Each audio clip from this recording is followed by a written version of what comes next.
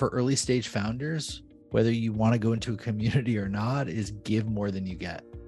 But wait, I need to get so much. I need to get so much. I need to get here and I'm only here. Give even more if that's the case. Give even what? Welcome to the Hyper Engaged podcast. We are so happy to have you along our journey. Here, we uncover bits of knowledge from some of the greatest minds in tech. We unearth the hows, whys, and whats that drive the tech of today. Welcome to the movement. Hey, Hyper Engaged.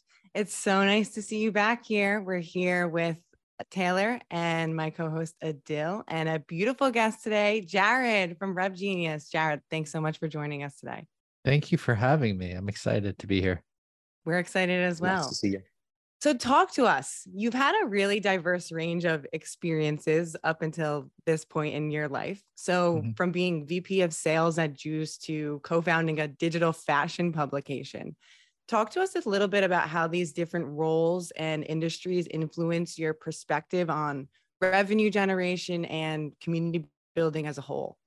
Yeah, it's a great question because I have an eclectic background starting. I worked 7 years for FedEx prior in a sales capacity, the fashion magazine, all this. It was really important to my journey and to building community because I understood many different types of folks in many walks of life, got really connected with culture and a lot. Like in the SaaS world, you're so far away from culture, like music, entertainment, diversity, right? And having spent time in the fashion world, like right on the pulse of it, and with a massive network of people that are engulfed in it, and in FedEx, we were kind of far away from it too. But the not true SaaS to the SaaS and seeing like all different walks of life helped me empathize with the world a little better and understand the space and how it all helped with revenue. It helped more with creativity because I think the SaaS world is very pretty well structured in regards to the revenue side of things, and it's improving all the time. It's improving its gaps and aligning and it moves fast and all of this. So didn't necessarily learn more about revenue from the other spaces that I'm learning now, but learned how to think outside the box to create something creatively, and then brought it to software as a service space. I think you mentioned a really important point too, is the diversity of what your information is, what kind of information you're on top of and what you're informed on, and like the world outside of your little niche. Like SaaS is a little sliver of things. You have so many different industries and niches that you can take ideas from and build on top of and implement. And it's really about creating that mixture of all these different things that you could put into one to then make a thriving thing. So kind of fast forwarding now to you being the founder of RevGenius, which is a thriving community of sales, marketing, RevOps, and CS professionals. Talk a little bit about how you've seen community and the perspective of community evolve and shift and transform till where we are today. Yeah. And I think it has to, I think it still has to shift more, but when we started RevGenius, there was a few communities. Today, there's quite a bit more. Community's been around since we grew up in the truest form, right? Like if you're religious, whatever your religious groups are associated outside of a church, synagogue, temple, what have you. If you play baseball recreationally growing up, you've had a community of folks, that play pickup, whatever. It's the small been there. community that you the small Now, community that you had playing street ball and stuff like that in the yeah, I mean, well, so you have a and group of friends, but like, but they tie into other groups, and there might be a little bit of organization behind there to have like a softball league or something. So that's been around. The evolution of community has really happened into like a business model of late, a place where people could make a living and help support others professionally, and that's been around in the gaming space for a little bit. Gamers run some of the best communities, Reddit being one of them. It's kind of like a social and community platform mixed, and social media has been well documented. The rise of community in like Slack groups and Discord, this has happened over the past few years, decade tops, pretty much. And so it's evolved into a place to go from social into a safe third-party network where there's no algorithms, all of this.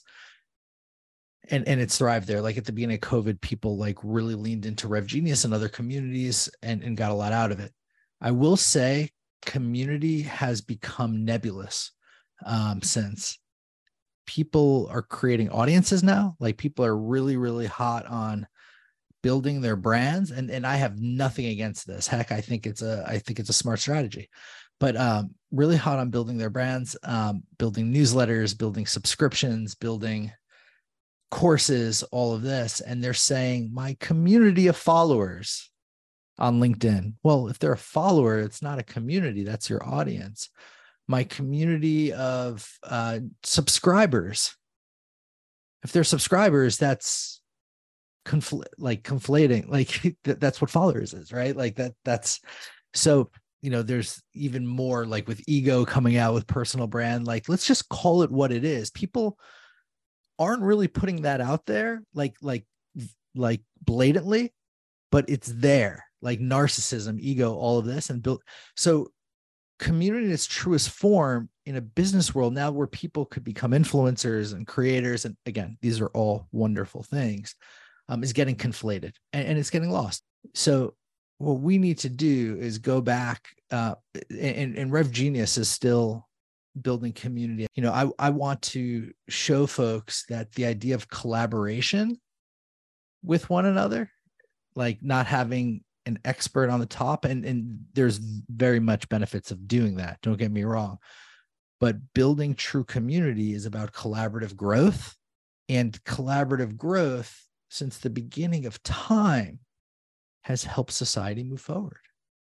Not help us move forward individually, get our own incomes. And again, there's nothing wrong with that. I'm speaking a bigger picture thing, how we could lift the ceiling higher, have abundance for all, including ourselves, and go on.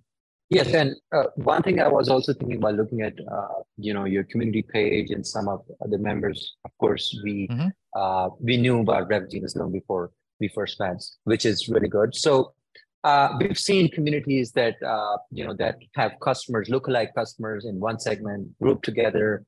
They collaborate on certain use cases. They share knowledge, information. So that way, companies like Heap, companies like Gainsight, all these companies, they have their internal community of customers. So how do you think like RevGenius has an open community that has like GTM leaders, RevOps teams, customer success leaders, sales, sales leaders as well. So how do you see all of them having one focal point where they can share knowledge across one perspective?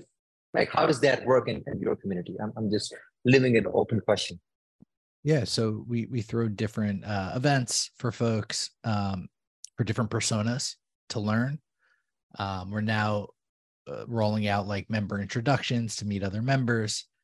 We have different channels around different topics. We have people asking questions about what's top of mind or some challenges they're working up through that are getting answered.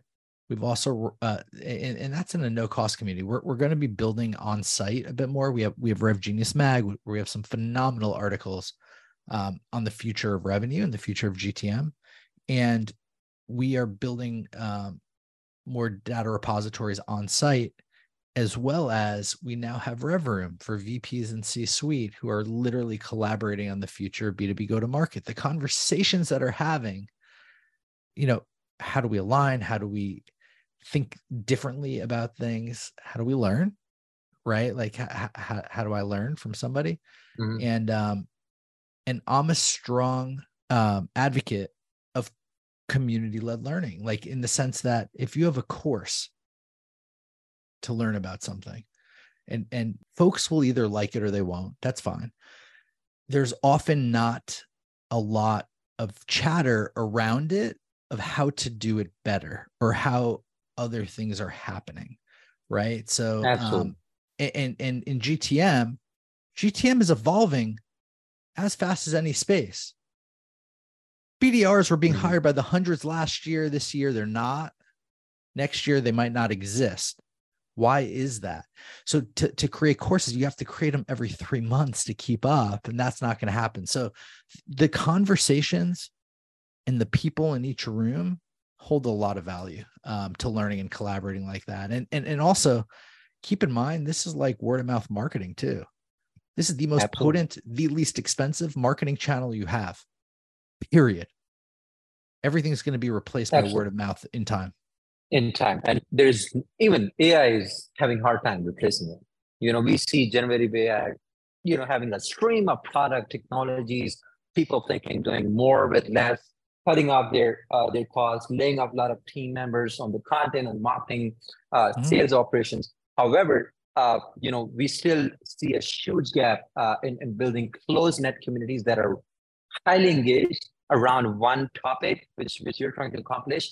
And and my question is, like, we have more than 70% of these startups that are listening to this episode. They're in the first 2 years. They're they're still struggling to get their first VP of sales. They have like one dedicated advisor that is expert in one domain, but it's not so much, expert in a lot of different domains. It might not even be an expert that they need.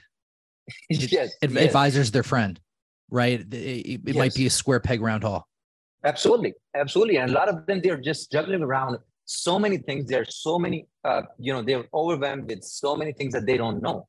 And these advisors, they point them in different directions. But when it comes to product-led growth, when it comes to community-led growth, now it's moving towards community-led, which you are one of the biggest players there.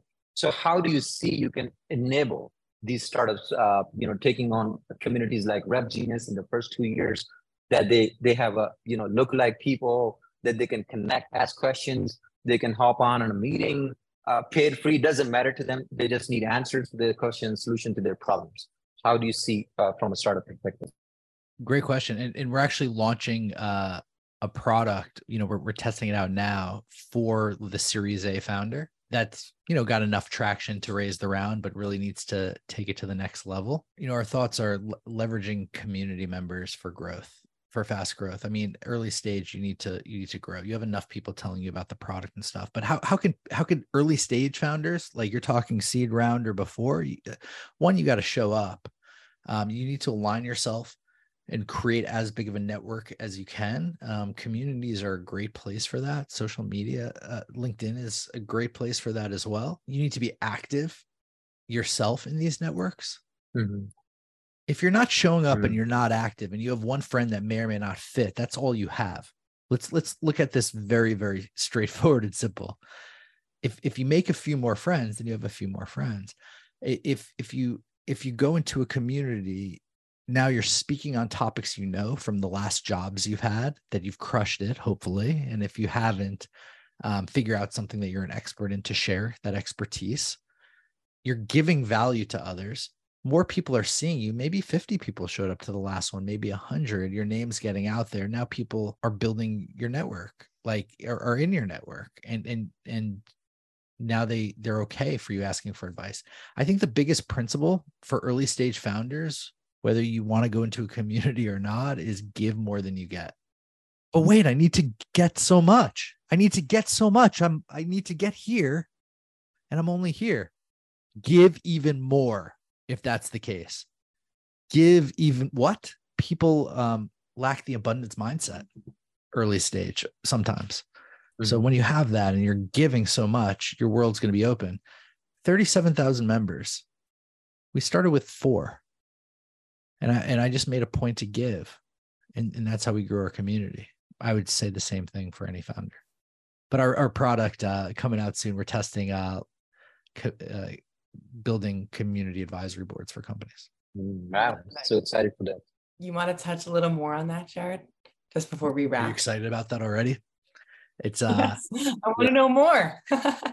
Yeah, it's the idea of us building a senior board for folks, helping leverage these folks to amplify the brand on social, leveraging these folks to get top level feedback, at a regular cadence about the direction, leveraging these folks, leveraging advisors and advisors leveraging the company, right?